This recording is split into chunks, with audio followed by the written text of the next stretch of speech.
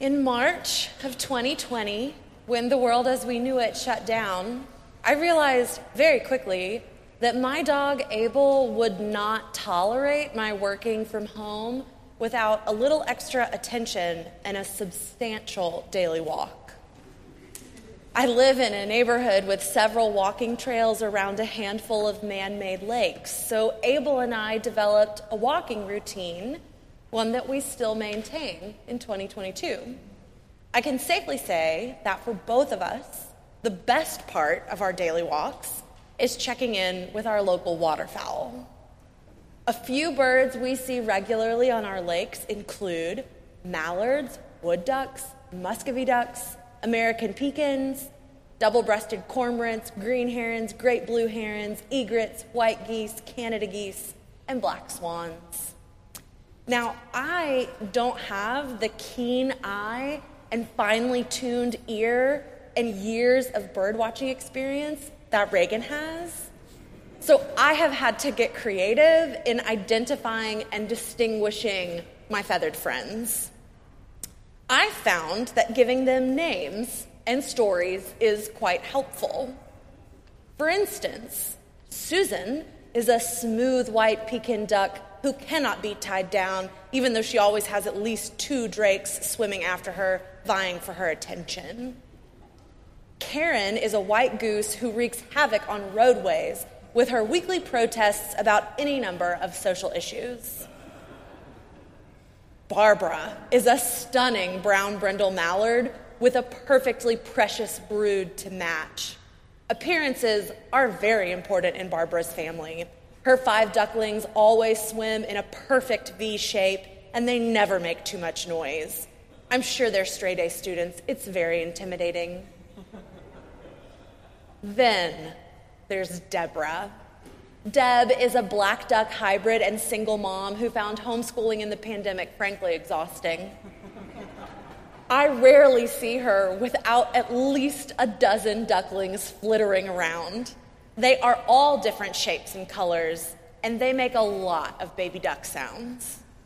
But the best thing about Deborah's crew is that they love to sneak away from her line of sight. I've watched her struggle to scoot her ducklings toward the shoreline, only to have one little guy lag behind just long enough to bolt in another direction. Or so he thought.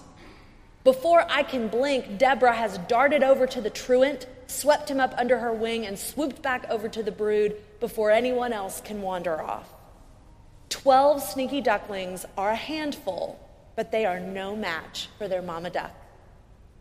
In a world with every kind of predator, from a snake to a teenage driver, the waterfowl in my neighborhood have to work so hard just to keep their young safe and healthy.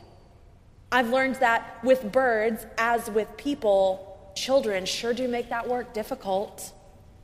In Luke's gospel this morning, Jesus laments how often he has desired to gather his children together in Jerusalem as a hen gathers her brood under her wings, but they were not willing. How frustrating and exhausting it must have been for Jesus to have so much love and security and salvation to offer the people around him, only to have them ignore him, question him, and wish him harm. On the other hand, I imagine that Jesus, like any caregiver, human, bird, or otherwise, knew from the very beginning that his beloved children would challenge him, seek independence from him, and try to escape his love. I can almost hear him saying, "I love you and I want what's best for you, and man, I wish you would act right." Like the little ducklings desperate for adventures across the lake, we too are often oblivious to the predators that surround us. We don't always realize that self-deprecating language and low self-esteem are wriggling their way into our minds through the media we consume. We don't notice that we haven't been taking great care of our bodies until something serious happens.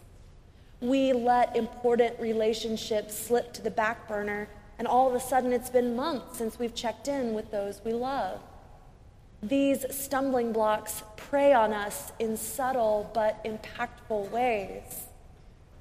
Also, like the ducklings in my neighborhood, we have a tendency to resist what is in our own best interest. We rarely keep the Sabbath the way God intended and commanded us to. We seldom maintain a prayer life that keeps our souls truly fed. We certainly do not take care of the host of the lost and least to the fullest extent of our abilities. In short, we bolt out from under God's loving wings whenever we can. Thankfully, we are no match for our mama duck either. I know that at times Lent can feel like an extended time out in which we must go without chocolate or Instagram or altar flowers and must spend time thinking about what we've done. But a God who eats dinner with lawbreakers and embraces lepers and provides health care on the Sabbath day is not a stern punisher who separates sinners from the fold. God does not abandon us to face our predators alone or stand silently by while we march headlong toward disaster as we are wont to do. The penitential nature of Lent is less about punishment and retribution and more about changing our direction and heading back towards God, our source of love and security and salvation. These weeks are not a time for us to beat ourselves up over our bad habits and broken promises. They're not a time for us to berate ourselves over the state of the world and our inevitable contribution to it. They're a time for us to pause and remember that we don't have to live this way. We can get rid of what does not serve us. We can engage with the world in healthier ways. We can turn away from the direction we've been headed, and before we can blink, Jesus swoops in to open his wings and invite us back to safety. As we continue to carry our chronic pandemic fatigue with us, and as we begin to relearn how to interact in public in appropriate and sustainable ways, Lent is actually the perfect season. Instead of giving us more protocols and limitations, Lent is giving us hope. Lent is reminding us that yes, of course, we have erred and strayed, but also that our brokenness is no match for the cross. Like a mother duck who brings her brood under her protective wings, Jesus never stops offering us love and security and salvation, no matter how often we try to sneak away. This is the gospel in Lent, and it is good news indeed. Amen.